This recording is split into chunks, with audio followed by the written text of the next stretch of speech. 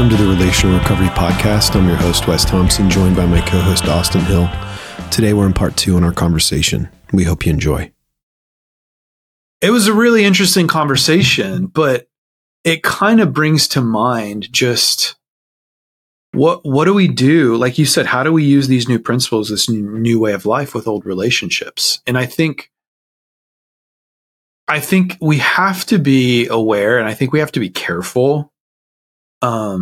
Because I think you made a good point earlier, like the context of the relationship is really significant, I think, in how we talk to people, you know?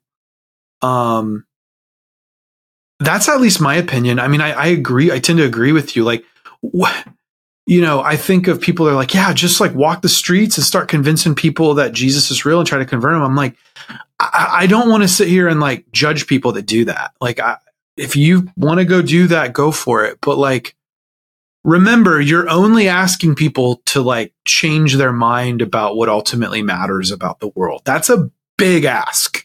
Yes, it is. And I think it's really hard to have that conversation outside the context of some sort of relationship.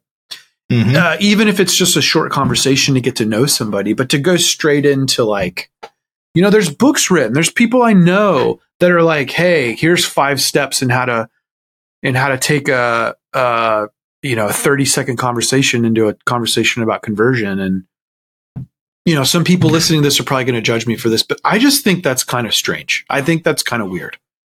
I've never been that guy who's I love deep conversations and I'm willing to have, I've been known to jump into conversations with all sorts of people.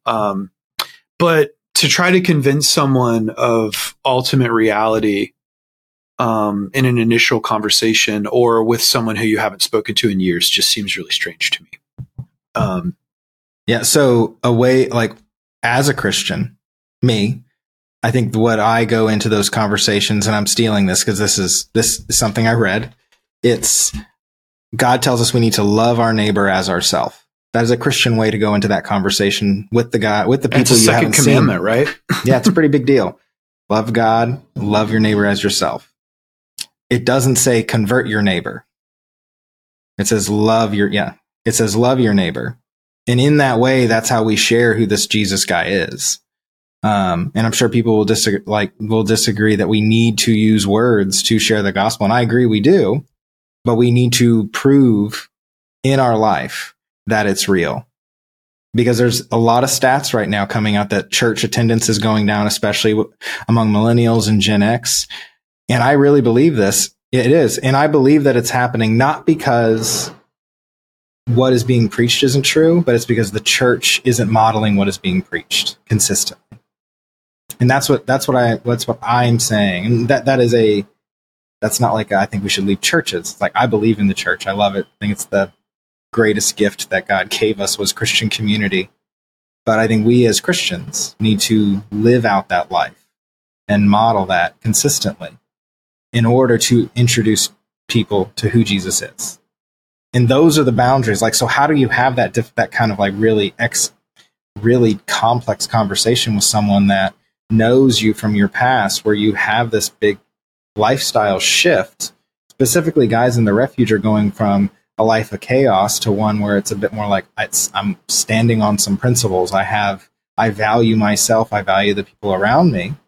How do I go back into these relationships, with parents, spouses, kids, old friends, with these principles? Like, what do I do when people question if it's real? So I think that's kind of the premise of this conversation.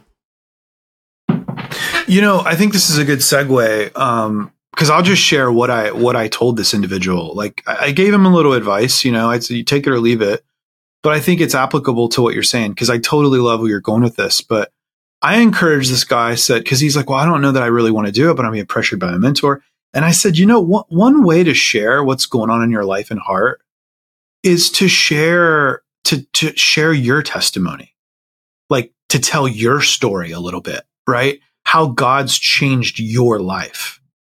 Like no one can take that from you. No one can,